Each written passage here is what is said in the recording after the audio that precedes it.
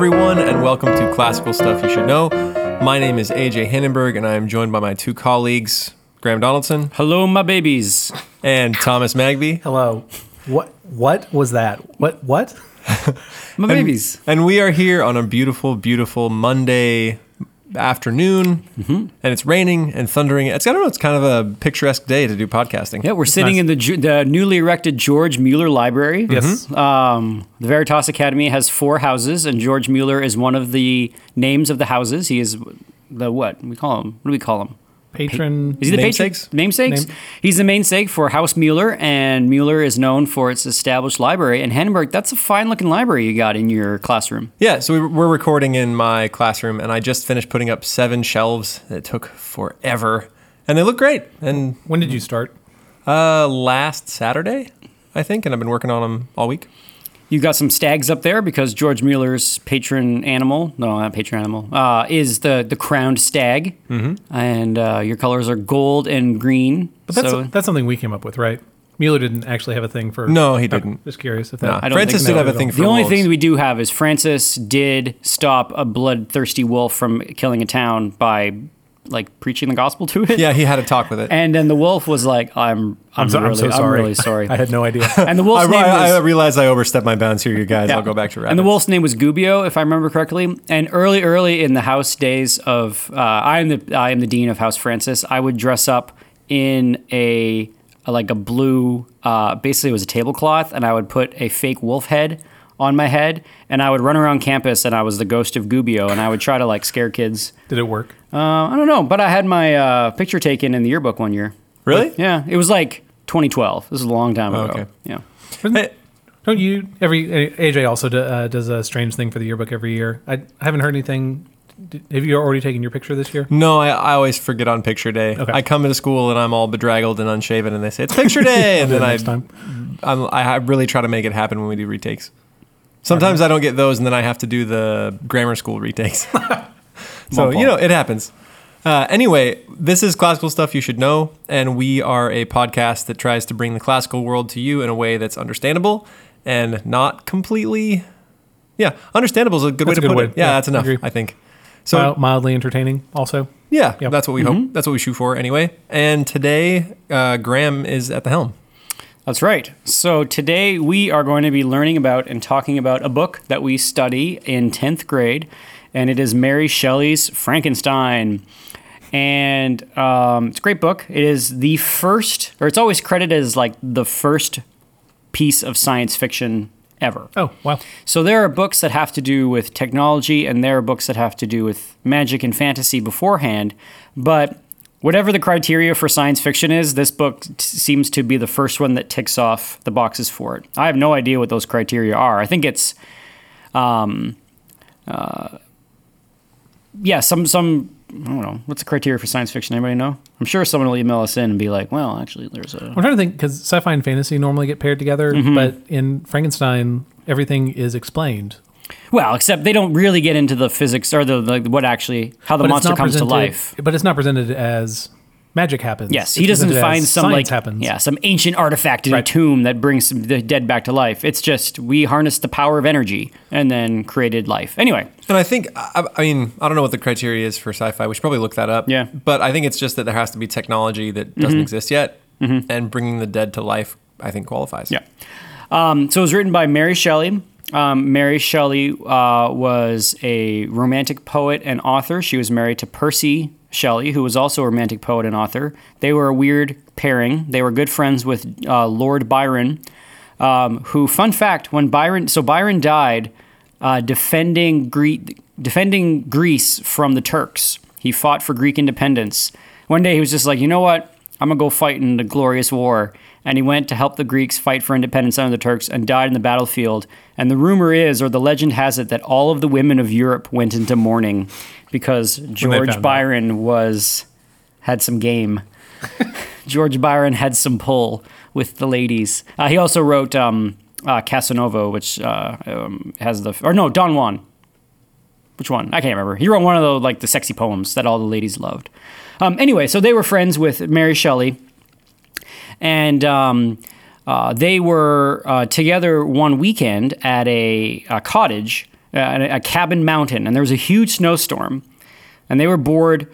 And so they decided that they were going to have a competition. And that competition was they were going to write a short story competition. And a scary story. They were going to a sort of a horror story competition. And the winner was going to receive, just sort of bragging rights among everybody else. And so Percy Shelley and Lord Byron and Mary Shelley all wrote something. And what Mary Shelley wrote on that weekend that they were snowstormed in was Frankenstein. Apparently Percy Shelley and Byron were sitting together while they were snowed in and having a conversation about what actually is life. Do things have souls, or are we just animated matter? Was the question that Shelley and Byron were debating, and this question really struck Mary Shelley, and she fell asleep and had a nightmare that was talking about bringing a dead body back to life, and then so she wrote the story of Frankenstein. So. Also, fun fact about Mary Shelley: when Percy Shelley died, Mary Shelley took his heart out of. Oh, someone's just moving stuff in the hallway. She had his calcified heart wrapped in his own poetry and kept it in her desk. Gross. Yeah, so they were that kind of couple. So what kind of... They're like, I wear a vial of blood around my neck, that kind of thing. Don't you remember that was two famous people? It was Billy Bob Thornton and Angelina Jolie. They wore each other's blood in a vial around. Very unsanitary. That's disgusting. And their love did not last. No, it did not. Oh, I don't like this. Okay. Anyway, but so Mary Shelley had Percy Shelley's calcified heart wrapped in his own poetry in her desk because she loved him and missed him so. Super gross.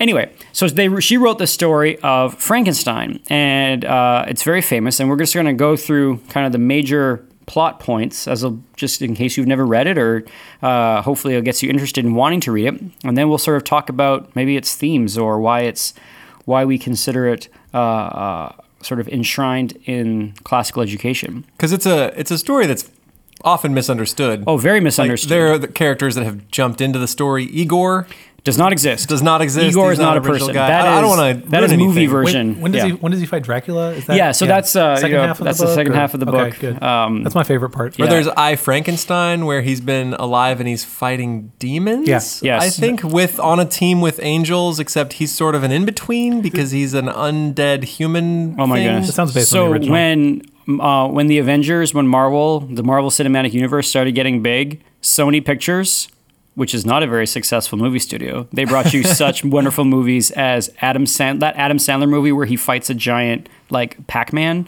Is it Pixel? A Pixel, that's right. So that's like the Sony quality. Anyway, they wanted to have their own cinematic universe, so they had, I kid you not, the Monster Cinematic Universe. The first movie being Tom Cruise's Mummy, which came out recently, if you remember. Yeah. That was supposed to be the flagship I cinematic. don't remember, super, and that's super probably... bad. It was very super bad, but that was supposed to be the first movie that kicks off this universe, and Frankenstein and Dracula, and they're all supposed to be in there. Yeah, but that thing's been shelved because that's a terrible idea. Sorry, Sony. Anyway. Shots fired. So, I don't know, it kind of sounds fun. I'd watch monster movies. But you didn't watch if Mummy. They were good. That's the whole point. That's true. I would, but I wouldn't make an effort to do so. Like if I was sitting in front of a TV and Tom Cruise's Mummy came on, I might tuned. not leave. Yeah, okay, fair. That's not really high praise for a movie. That's not, yeah. And I have really low standards. There you like go. really just super low. So off the bat, I would say that this book is very much falls into the category of romantic. Like Mary Shelley is romantic, and you may have to go back and listen to the podcast on romanticism, but sort of to suffice to say that for the romantics, they're kind of at odds with a lot of classicists, or neoclassicism as it was called sort of in Mary Shelley's day. But they had a strong belief, and they valued the individual human genius. As opposed to institutions, I guess is maybe one way that you could phrase that, and very much believed that the Rousseauian idea that man is born free and everywhere is in chains, and that what we need to do with children and what we need to do with any sort of education is, inspire and light the spark within as opposed to fill up the vessel. Like those are the sort of two competing views of education. The romantic view, we need to light the fire. And then the classical view, we need to fill the vessel. Anyway, and this definitely sits on the light the fire view of it. So the story opens in the Arctic. And you wouldn't necessarily think that this is where Frankenstein's going to open, but it opens with a sea voyage. Especially because if Frankenstein is sewn together body parts, would he be cold? It'd be itchy. I feel like he'd freeze. Yeah. Like if he's got no inner warmth going on. Yeah, but he seems to be doing just fine. It's starting off on this expedition by Captain Walton. He is a heroic, romantic young man who is wanting to be the first to discover the North Pole. And so he's pulled together this ragtag team of mostly Russians. Now, you said ragtime, and now I have a completely different picture of what's going on there. Hello, my baby. Hello, my honey. So it's a bunch of Russians playing ragtime music and dancing their way to the North Pole. On their way to the North Pole. I would watch that movie. That's a better version, I think. And so they're going to the North Pole, and he's writing sad letters home to his sister because he's sort of bored and has no friends, and he might die. But he is, filled with this sense of discovery, and he wants to be the first to reach the North Pole.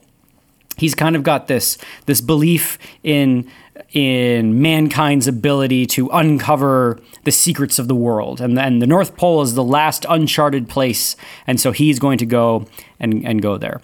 And then one day they see this giant man with a dog sled off in the distance, just booking it down the ice. And his Russians are like, Zatuskazy or whatever. They're just, no, not the ragtime Russians. So the Russians sailors think it's some sort of ghost or think it's some sort of demon and want to turn back, and he has no idea what it is. And the next day, they found another man, half starved, almost frozen. All of his dogs are dead, and he's on this little ice floe. And they rescue him. And they Captain Walton nurses him back to health, and it turns out that this man's name is Victor Frankenstein. And he says that he's hunting a demon. And the Russians were like, yes, we know. I told you. There's a demon out there. Sorry, Frankenstein, I believe. No, it's not. I'm sorry. I refuse to enter this debate. What? Isn't that from the movie? Yes. Great, good. Anyway, so Frankenstein says, I'm hunting a demon, and we need to kill it. And Captain Walton's like, okay, but I also want to go to the North Pole. And Frankenstein looks at him, he says, I see in you what I once had in me, this desire for knowledge and this desire to understand the world. But let me tell you a story, young man, that will turn your blood to ice. And Walton's like, all right. And Victor Frankenstein, isn't he in kind of a bad way at this point? He's in a rough spot. He is like near death. And he's barely holding it together. And when he's by himself, like Captain Walton notices that when he's just sitting in the room, he'll just break into sobs and weeping. Like there's some bad stuff's gone down with Victor Frankenstein. Anyway. And we haven't noted yet that the Frankenstein is not the name of the monster. Frankenstein is not the name of the monster, although everybody thinks the monster's name is Frankenstein. And all my students turn in essays calling the monster Frankenstein. Really? And that's how you know they haven't read exactly. the book. It's after reading the book that they still call They the still monster. do it. Really? And that makes the title of the movie I, Frankenstein so much funnier. Yes, exactly. So Because they clearly haven't read the book either. Mm-hmm. Yeah. Anyway, so Victor Frankenstein starts off with this story, and then the story pretty much takes up the rest of the book. It is the story of the creation of the monster. So Victor Frankenstein, as a young man, had this sort of idyllic childhood. And he was the oldest of a bunch of brothers, and he has this adopted sister named Elizabeth. And Elizabeth and Frankenstein are raised together, and they're roughly kind of the same age. And their father was this sort of nobleman who wants to, eschew city life, and he moves to the country, and he wants to raise his children in the bosom of nature. So off they go to nature, and it's very clear when you read it that he's kind of like one of those. Have you ever heard of unschooling? Sure. What's unschooling, Megby? Instead of all the structure of being in a school all day, you give kids free time. They get to explore and set their own curriculum. That's right. So he basically does this kind of. Victor Frankenstein and Elizabeth are raised in this kind of unschooling kind of life. And so the children go off and they study what they want. And Victor Frankenstein is drawn to sciences, and so he goes off and he wants to study the natural world. And Elizabeth is drawn to poetry and music and languages and literature, and so she goes off and she studies this. And then there's this other guy, his name's Henry, and he's Victor Frankenstein's best friend. And Henry's dad is a merchant who doesn't know how to educate his own children, so he sends Henry to the Frankenstein family. And Henry Clerval, he just wants to like read adventure stories. That's all he wants to do. He just wants to read stories of like highwaymen and pirates and knights and all this kind of stuff. And he doesn't care about science.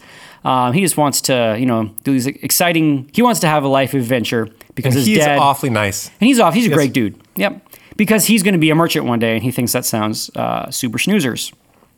Anyway, so young Victor Frankenstein, on his self-directed education, stumbles across a book. And it is actually a real book from the Middle Ages. It's by an author whose name is Albert Magnus, and it is a book of necromancy. It actually exists. I've never read it. I have. Have you? Is it in the Mueller Library? Why? No. So I taught this book. We did it for the Great Books class. I think it was that. I looked it up. It sounds really cool. It is the lamest book. It is not. What's in it? I mean, I'm thinking back a few years here, but if I remember, it was just random stories of like one time this guy fell asleep and then they gave him a tincture of blood and he awoke, but he was probably not dead in the first place. Wow. Like stories like that where it's not Chilling. Yeah, it's not some crazy book about how to actually raise the dead with all those crazy symbols in it. It's more just stories that this guy heard about necromancy. And it's not, if my memory serves me right, don't take that as gospel reader. You might go check it out. But if you're all excited about this book, it's not as cool as you think it's going to be. I was pretty pumped. It sounds super cool. It's not. And in the Middle Ages, they actually had books that monasteries would have because in the Middle Ages, they flippin' loved books. But they also didn't want people to read it. And they didn't want to burn it because you don't want to destroy books because maybe you need it one day, but they would just keep it locked up. And so there are these books. So there are these awesome special cabinets of these forbidden books that no one was allowed to read about like Satanism and necromancy. But it was, and also just like maybe pagan rituals for getting rid of warts and that kind of stuff. But I'm not even sure the books were prescribing them or telling them how to do it. It was just that they existed and I don't know. Anyway, so Victor Frankenstein gets a hold of this and he loves it. And he's like, oh my goodness, this book is amazing. I want to learn the secrets of the universe. And if this book is talking about how to bring the dead back to life, I'm all in. As his childhood goes on, tragedy strikes, and Victor Frankenstein's mother dies. She gets ill. Actually, Elizabeth gets ill first, and the mother is nursing Elizabeth back to health, and she gets the illness and dies. And Victor Frankenstein vows at that moment that he is going to do everything that he can to render the human frame incorruptible from anything but violent death, I believe is what he says. So he wants to find the secret to immortality, and he's pretty sure that the study of the natural philosophy, as he calls it, of the biological world, can lead him to that task. So he goes to his dad, and he's like, Dad, I've been reading Albert Magnus's book, and I want to learn more about science. And his dad... Specifically biology, which I hated in high school. His dad looks at Albert Magnus and asks him why he is reading such sad trash and tells him that he shouldn't read such silly books, but he should go and study more contemporary things. Frankenstein is kind of rebuffed at this, so he just reads it in secret. And then as he gets older, he is sort of a accomplished biologist and wins a scholarship to go to the local university in Ingolstadt, which is in Austria? ? I think it's in Austria. But one fun fact about Ingolstadt is the actual Illuminati started there. What? So there was a secret society, and I think Mary Shelley's doing this on purpose. Ingolstadt had this sort of like occultish, mysterious aura around it, and the secret society, the Illuminati, was started at Ingolstadt. This is Germany. Germany, all right. And so Frankenstein is going there, and it's going to be all of these top chemists and biologists, and this is going to be the place of this knowledge. And so he's on this mission. He wants to rid the world of all but violent death.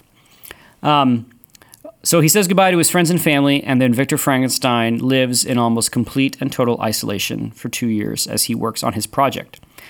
He goes to school, and one of his professors laughs at him because he basically is that kid in the front of class, and he's like, so what do you think of Albert Magnus's book on necromancy? And his professor basically makes fun of him and says how you're reading such crappy material. It would be the equivalent of like if someone said, "What do you think of this particular piece of philosophy?" and then they quote something from like Reddit or something, or like 4chan or some like dark hole of the internet. His professor makes fun of him, but then there's this other professor that sees something in Frankenstein and takes him under his wing and teaches him real chemistry. And Frankenstein, is sort of tutored by this man. Various things happen where Mary Shelley kind of glosses over how Frankenstein stumbles upon this mystery, but he does stumble upon the mystery of how to bring inanimate things back to life.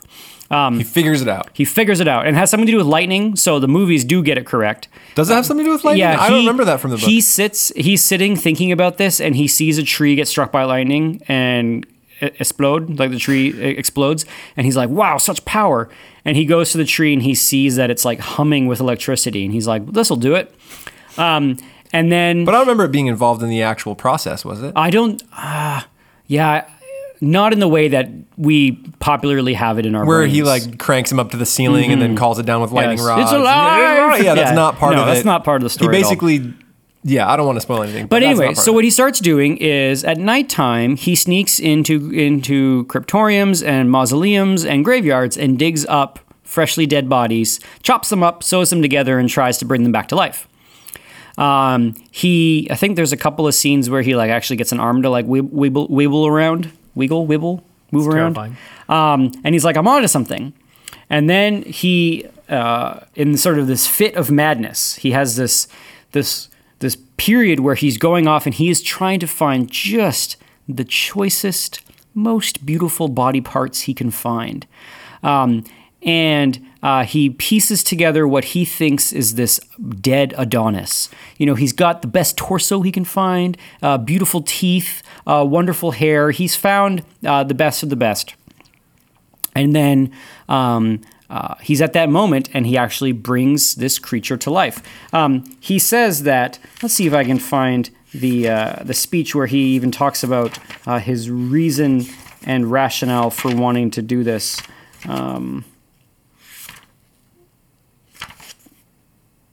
Yes. So this is what Frankenstein says when he is thinking of creating a new species. He says, "No one can conceive the variety of feelings which bore me onwards, like a hurricane, in the first enthusiasm of success." So this is right before he's going to mate the monster.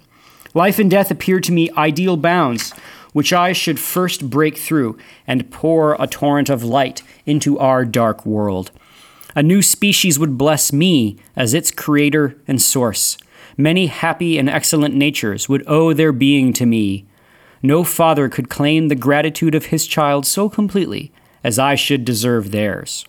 Pursuing these reflections, I thought that if I could bestow animation upon lifeless matter, I might, in the process of time, although I now found it impossible, renew life where death had apparently devoted the body to corruption." Has this guy never read the Bible?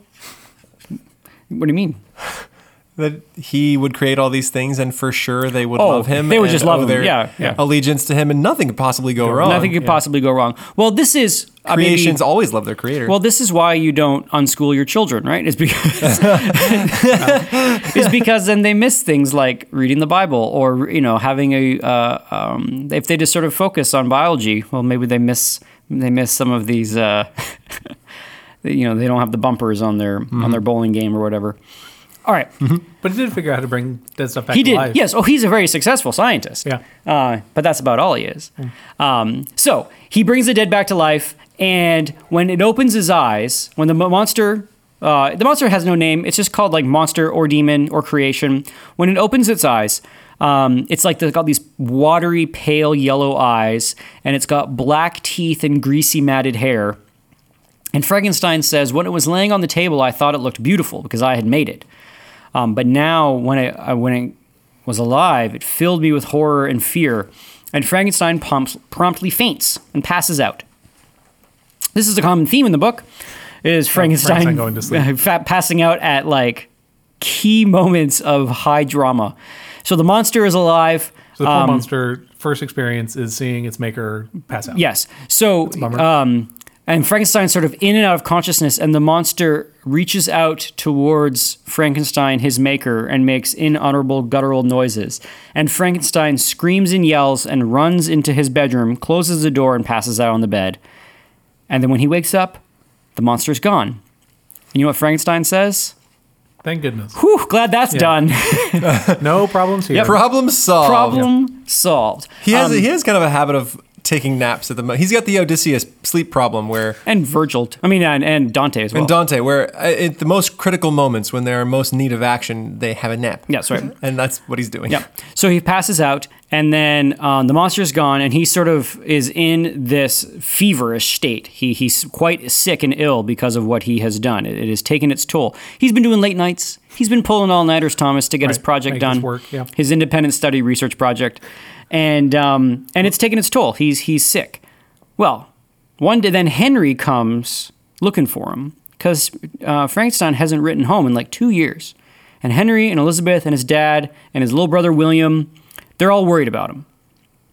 And so Henry shows up, and Frankenstein is in a state of illness, and Henry's like, oh my goodness, I'm going to nurse you back to health. And meanwhile, Frankenstein is like mumbling crazy things about demons while he's asleep. Henry nurses him back to health, and then Frankenstein's like, well, you know what? Well, the monster's probably gone, and I should just probably live the rest of my life, and not really worry about Forget it. this ever happened. He's kind of proud that he has the secret to everlasting life, but he kind of realizes that it was this bigger deal than he thought. So the monster's gone. We don't need to worry about it. Phew. All right. So Dad Frankenstein is concerned about Victor Frankenstein and wants Victor Frankenstein to come home. And I think at this point, like 2 years pass at this point, where Frankenstein is sort of at school and is finishing his studies, and Henry Clerval reports back, hey, Frankenstein's not dead. He's just was really sick. So a couple years pass, and then Frankenstein decides that he's going to go home. His dad wants to see him. And the sort of underlying subtext of everything that was going on was that Elizabeth, their ward, this girl that they took in and educated, is of marrying age, and it would be great if her and Frankenstein got married. So Elizabeth and Frankenstein... And not weird at all. Yeah, not weird at all. And the kids are like, wait, what? And I even think in the book they refer to her as cousin. And so I'm like, does that make it better, kids? And they don't think it does make it better. I think they're right. Yes. Yeah. Well, back then, marrying cousins was right. a thing. It was a thing. Cousins were an option.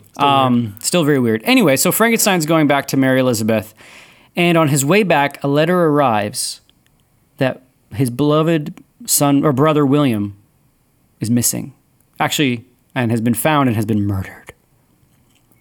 And so, with a heavy heart, Frankenstein and Henry returned back to their house in Switzerland, and they hear the story. That little baby William was found strangled in the woods. And they know who the murderer was. And it was this one of their servant girls named Justine. And Justine professes innocence.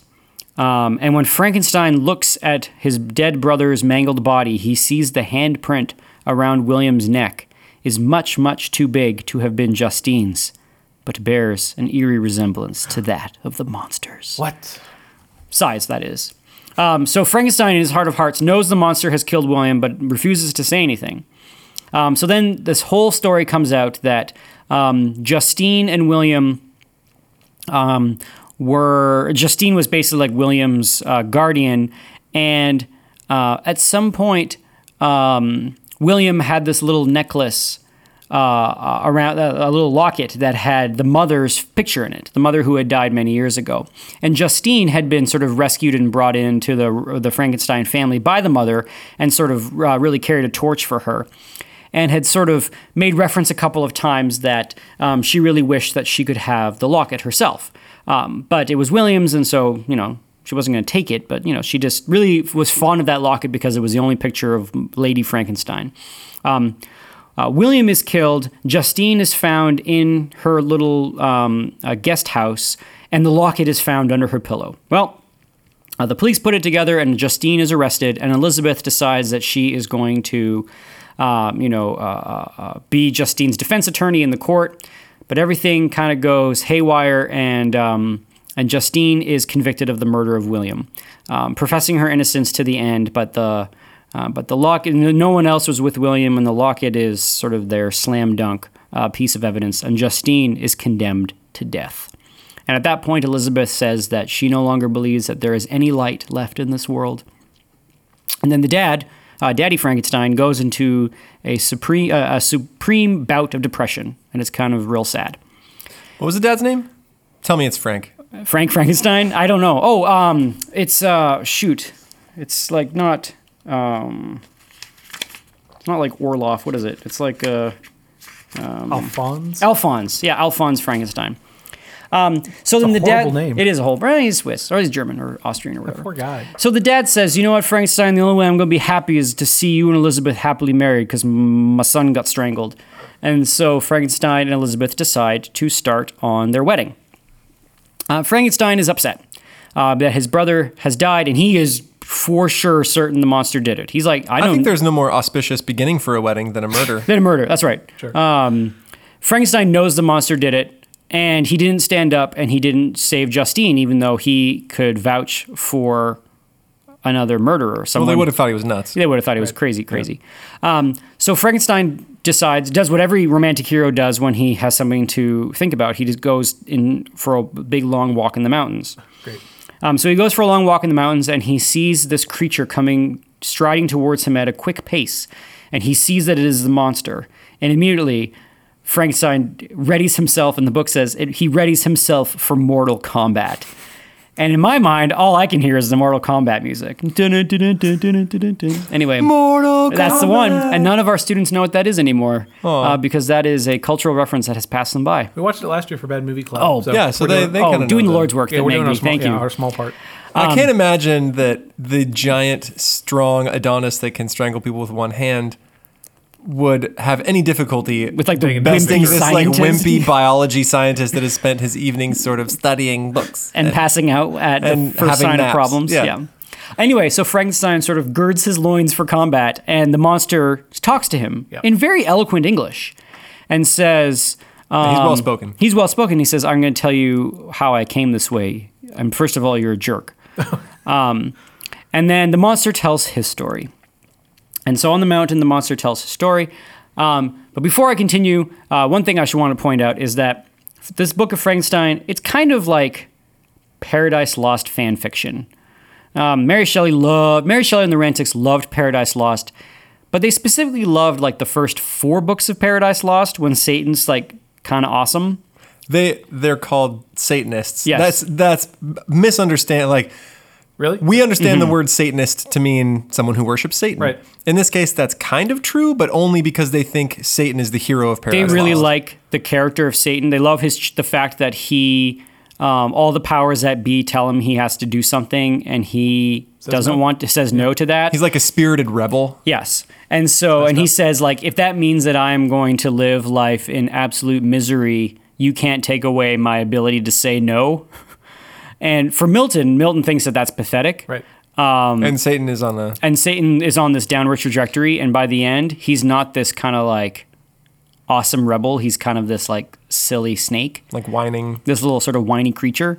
But the Romantics, who very much loved the power of the individual, loved Satan book 1 through 4 of Paradise Lost, and kind of thought that Satan books 9 through 12 was Milton just like being a good Christian, but really Milton loves the rebel Satan. Anyway, so they misread it. But so Mary Shelley decides that she is going to have her monster be the new Satan character.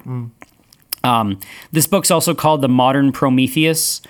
I'm a little. Do you know, Hannibal? Do you know the tale of Prometheus? I'm a little fuzzy on it. Prometheus. There was so Zeus created the humans, and he wanted to keep them in subservience, and Prometheus didn't think that was okay, so he went and stole fire from the gods in a fennel stalk, delivered that fire to the humans, and from that fire they made all of their ironcraft and all of their So like the all first of their piece of technology. Yeah. It was it was what drew them out of just being blank animals, and then for that transgression, he was tied to the stone, and a bird ate his liver out every day, and it would regrow because he was a titan. So he would he's punished for the goodwill that he did.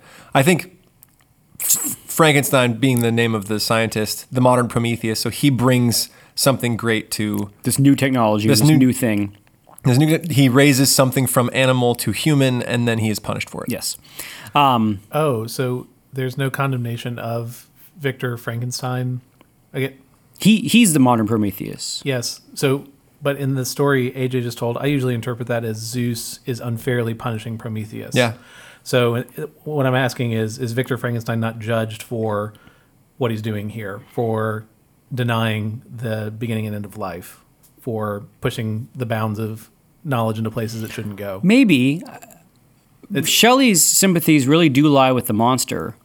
Let's bring that up at the end. Yeah. Let's talk about that at the end, because that's sort of this interesting question: is does Mary Shelley like technology and science, or does she say it's dangerous? Anyway, we'll get there.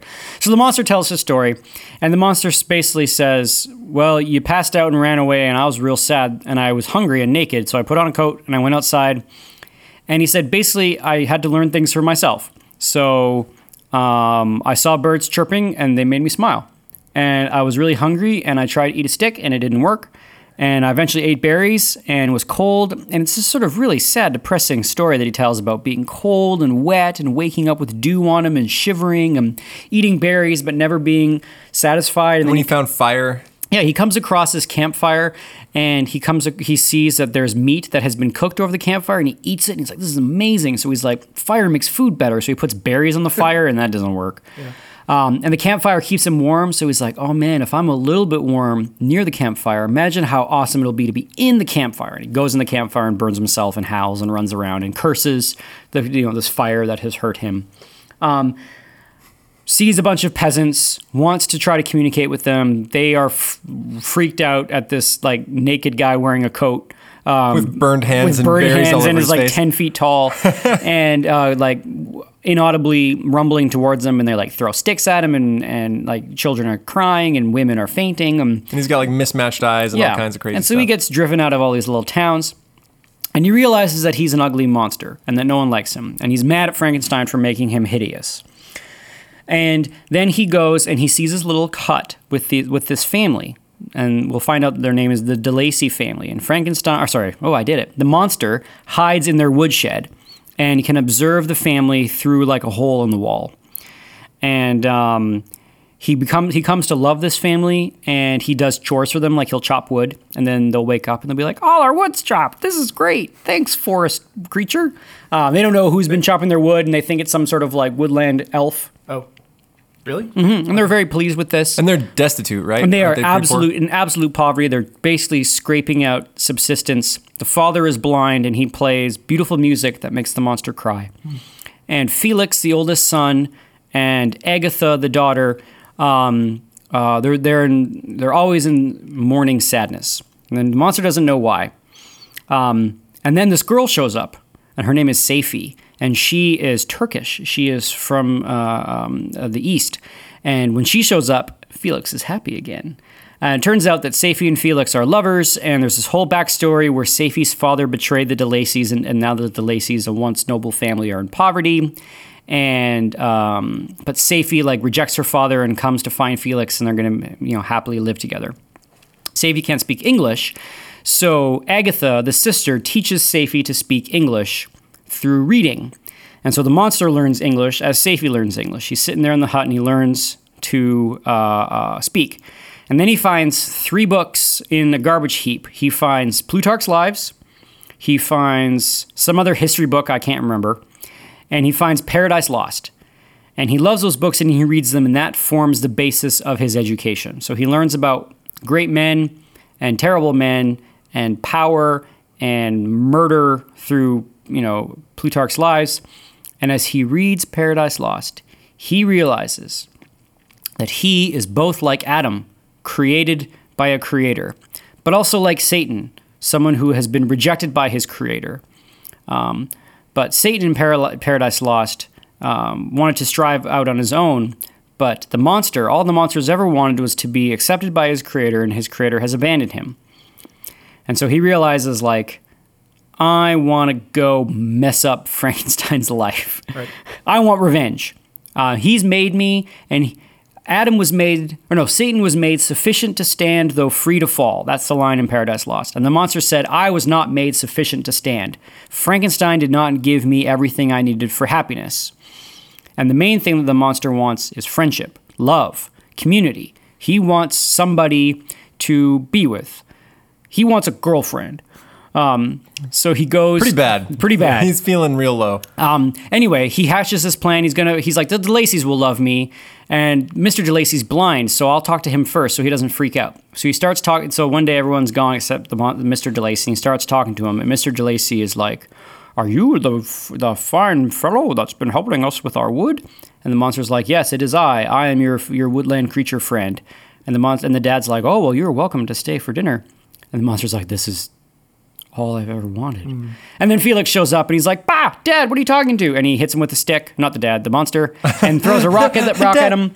And then the DeLacy family escape and run away, and the monster is so heartbroken he burns their house down and dances in a ring around the burning house.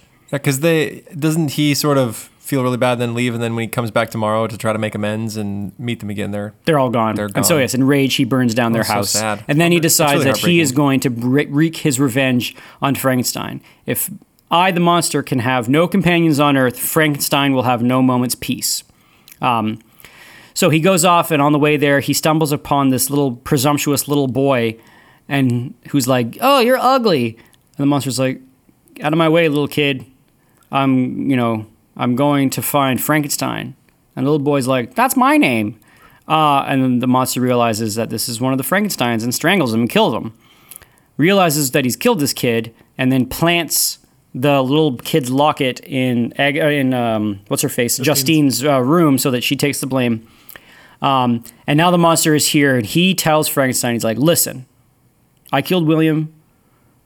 I know, but that's for like abandoning me when I was created. So we're even. It's messed up. What I want you to do, Victor Frankenstein, is make me a lady monster. And if you do not make me a lady monster, I will murder everybody you love. And if you make me a lady monster, you'll never hear from me. You'll never hear from me again, and I will go off, and her and I will just live happily forever after in the woods. Everything will be real chill. Everything will be real chill. And he's like, take your time, think about it. And Victor Frankenstein's like, all right, crap, what do I do? At this point, the monster is sort of on that precipice, right, between good and evil. Because That's right. He has done an evil thing, but he desires to be good. He wants to be good. And he thinks that being good is going to come from having a wife, having a co-relation. Yeah. So Frankenstein has this big moral question he needs to answer. Do I make a lady monster or not? And in my English class, we spent an entire class period debating that. And we basically do like a game theory. We're like, what's the worst thing that can happen? What's the best thing that can happen? What's the most likely scenario? What's the least likely scenario? We just play this whole thing. It's really fun. Is there a side that normally wins?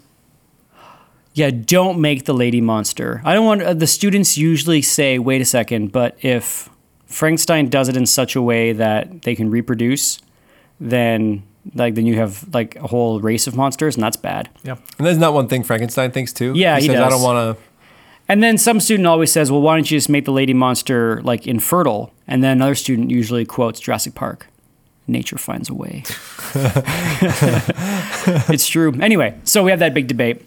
Frankenstein decides that before he gets married, him and Henry are going to go on a 2-year-long bachelor road trip. Woo! Wow. So they're going on a road trip to England. They're going to go on a walking tour of the hill country of England. Sounds like a great idea. Sounds like an awesome idea. Something that...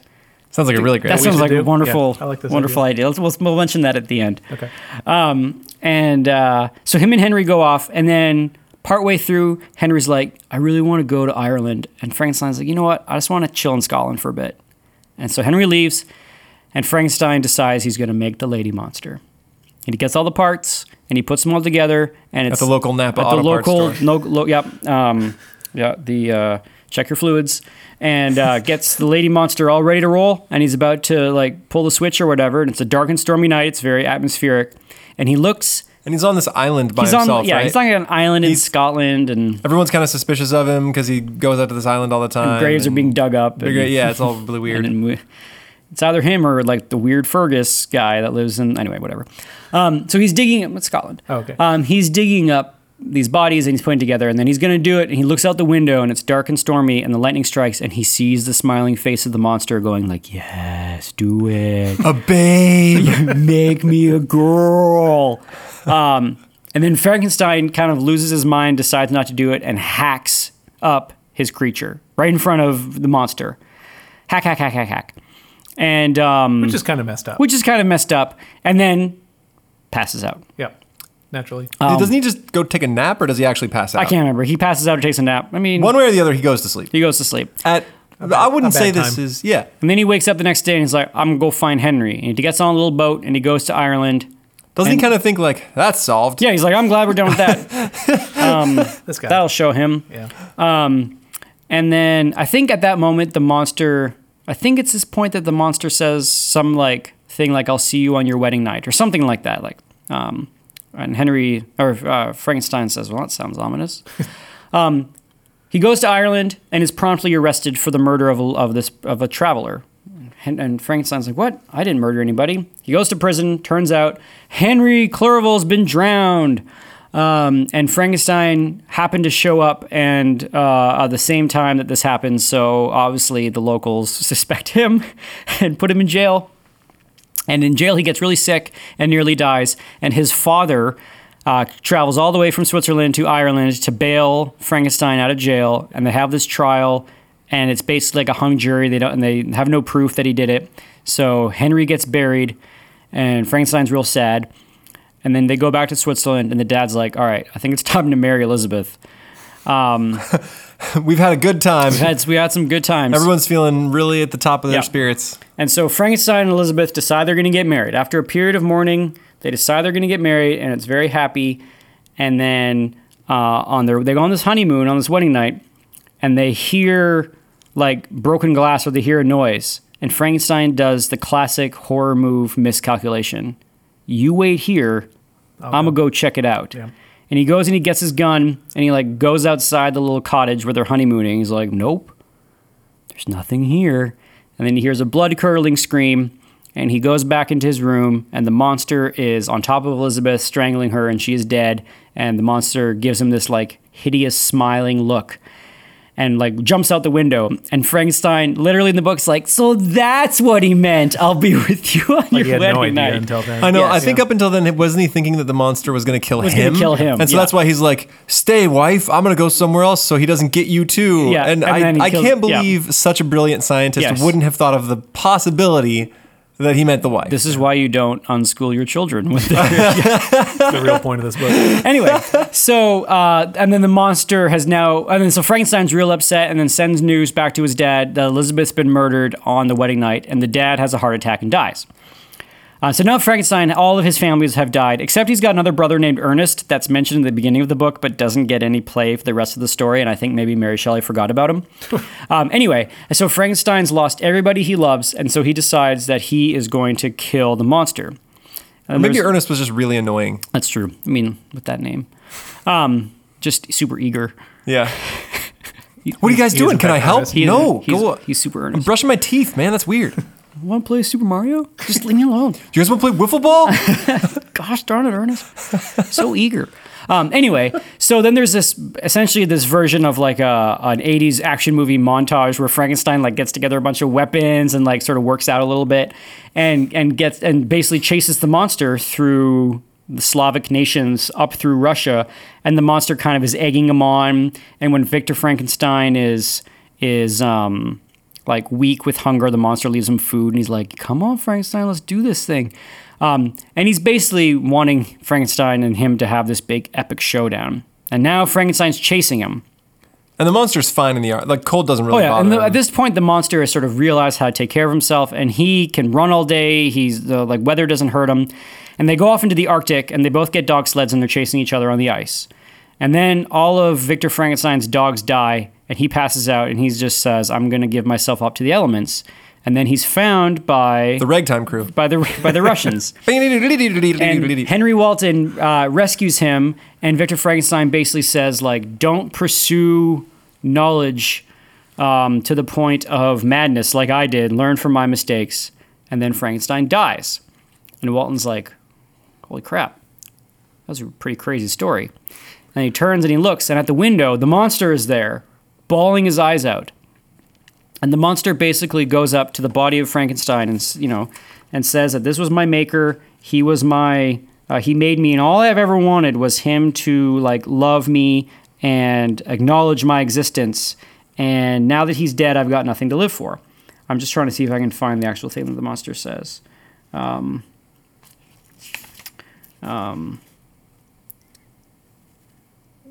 Let's see where it is. Oh, yes.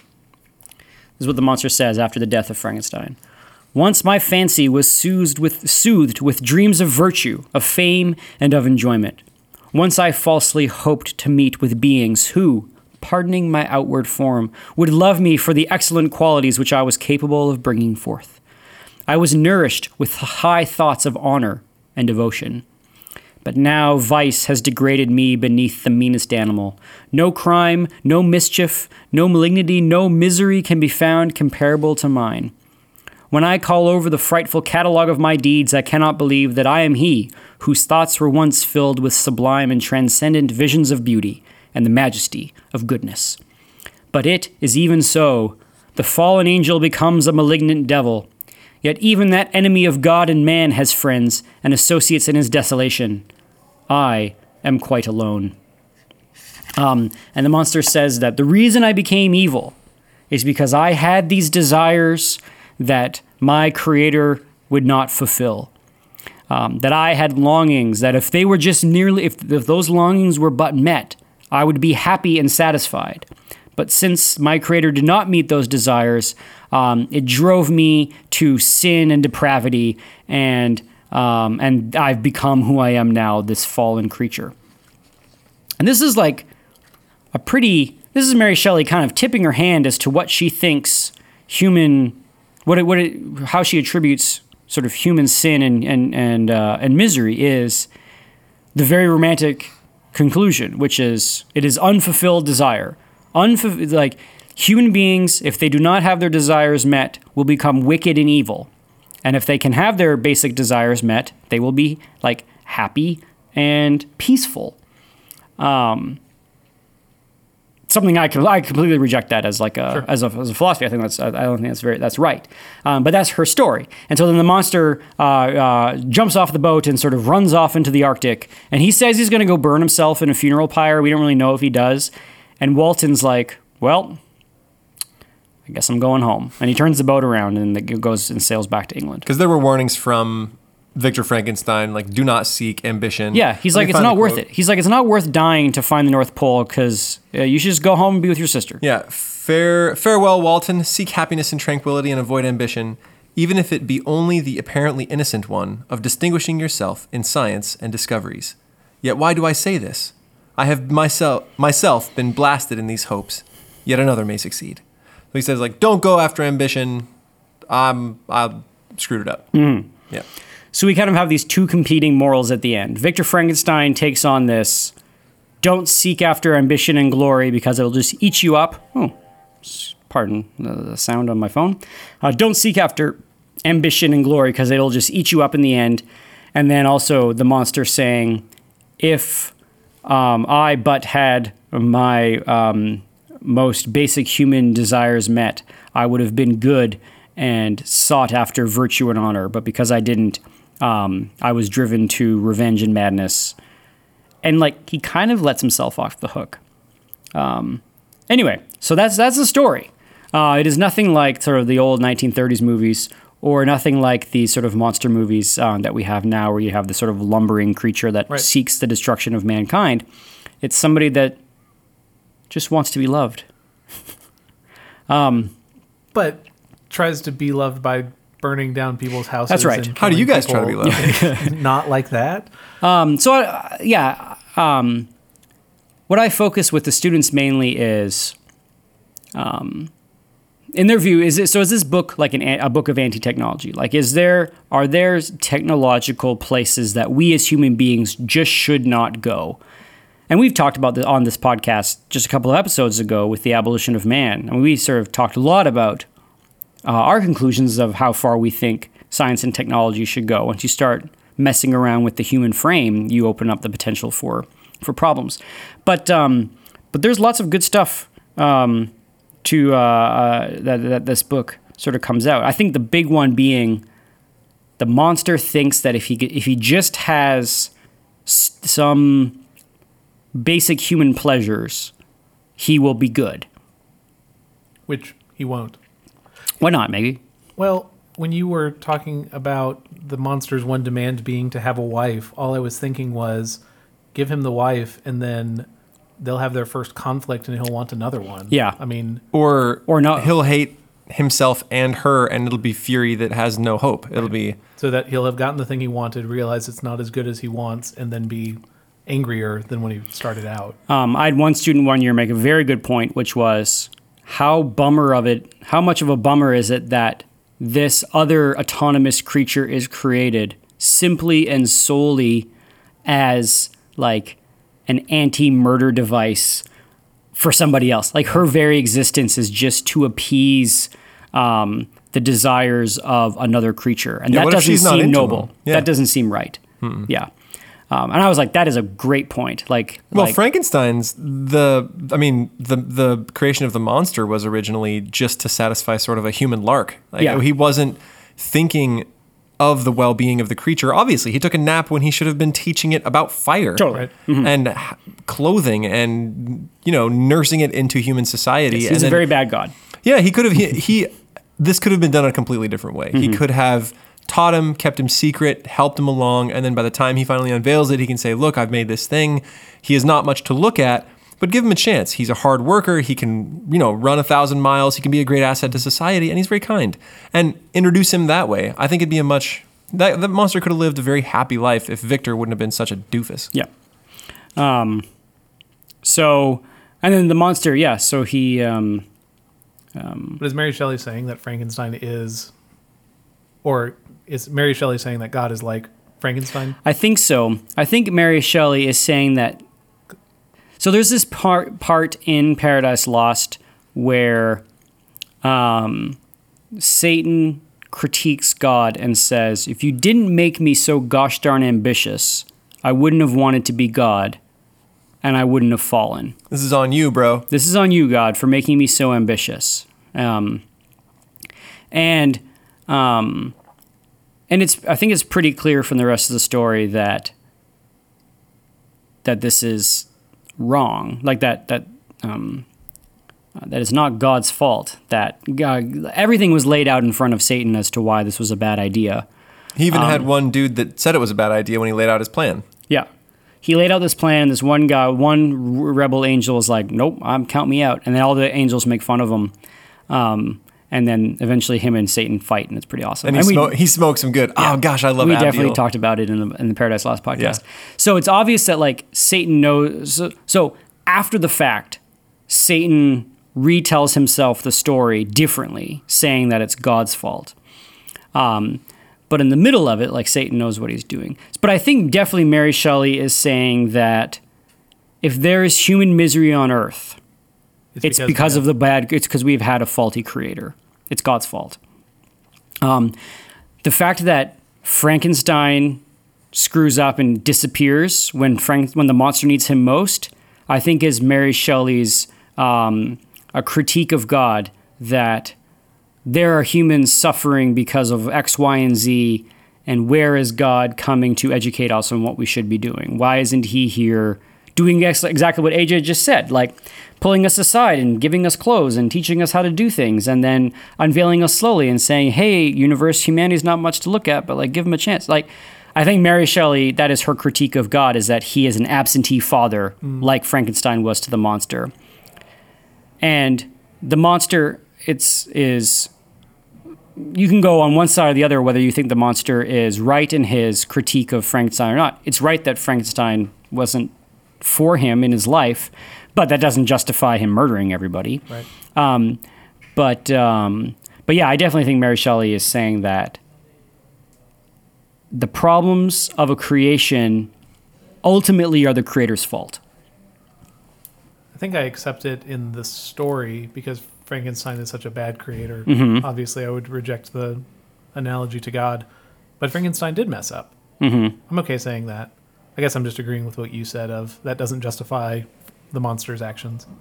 I also know that there's this weird duality with the monster where he kind of, at times it seems like an analogy for Satan, and at other times it seems like an analogy for Adam. Yeah. Right. It's like Adam to creator and then Satan to creator Yeah. and back and forth, which is weird. And back to that comment about Satan saying, it must have been your fault, God, you made me so ambitious. At other times, Satan argues that he's not sure that God created him in the first place. He's like, who knows where they came from? I could have come from something else, like a vegetable. I could have popped out of the ground. Yeah. And so he even contradicts himself. He's sort of all over the place in Paradise Lost. Yeah, in those sections where Satan's talking about who knows where I came from, he's definitely using that as like a seed of doubt planted in the minds of rebel angels. He's like, he's saying like, no one was, because Satan was the first thing created. He's like, no one was around when I was created, so I can basically say that I was created however I want to say, and no one can corroborate it except God, and we don't believe him anyway because he's like the man. But Please don't.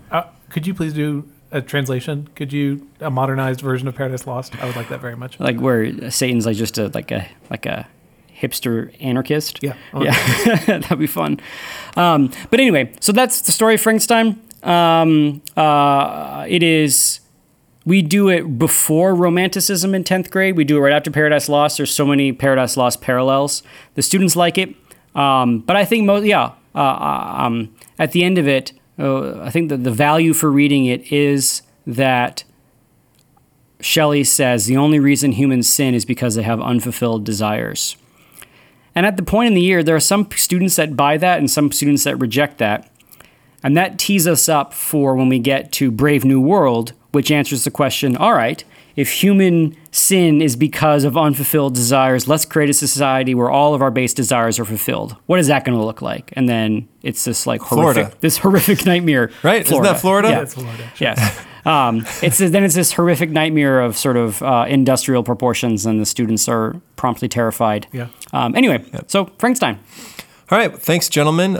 We are going to... We were going to talk about, We are going to eschew the commonplace book and the what we got wrong because we're running out of time here. But I did want to say a note on our walking tour next summer. So next summer, after the junior Europe trip that Magby is leading, he is going to hang out in Europe, and we are all going to meet up and trek across the UK, just walking on this big trail. How many days? So it's 100 miles. It's the you start in Chipping Campden. It's the Cotswolds. We're going to go Chipping Campden to Bath, and it's about 100 miles, and we're going to stop and sleep in pubs and drink pints of beer and eat pub food. And during the day, we're going to walk and see old ancient Roman ruins and churches, and we're probably going to find the church where I think King Charles II hid during the Civil War, and it's very beautiful, and we're going to ring in Magby's 30th year on planet Earth, his 31st time around the sun, or the beginning of his 31st time around the sun, and do the classical stuff you should know, Chipping Campden Cotswolds walking tour. It's going to be nerdy and glorious and awesome. Beautiful and probably rainy. And our plan is to record impromptu conversations as we have them. And don't worry, it won't be as though you'll have those to listen to rather than our usual podcast. What we'll probably do is have some in the bin before we go. And then I will post those conversations that will probably be of relatively low audio quality in maybe batches of 5. So you can listen to them if you want. You don't have to. They won't replace our other normal podcast stuff. So it's just going to be 3 dudes walking through Europe. That's right. So that's going to be up this summer. And if you happen to live in the UK or even in the Cotswolds area and want to feed us, email us at classicalstuff@veritasacademy.net. All right. Thanks, everybody. And we're going to call it there. Bye. Bye.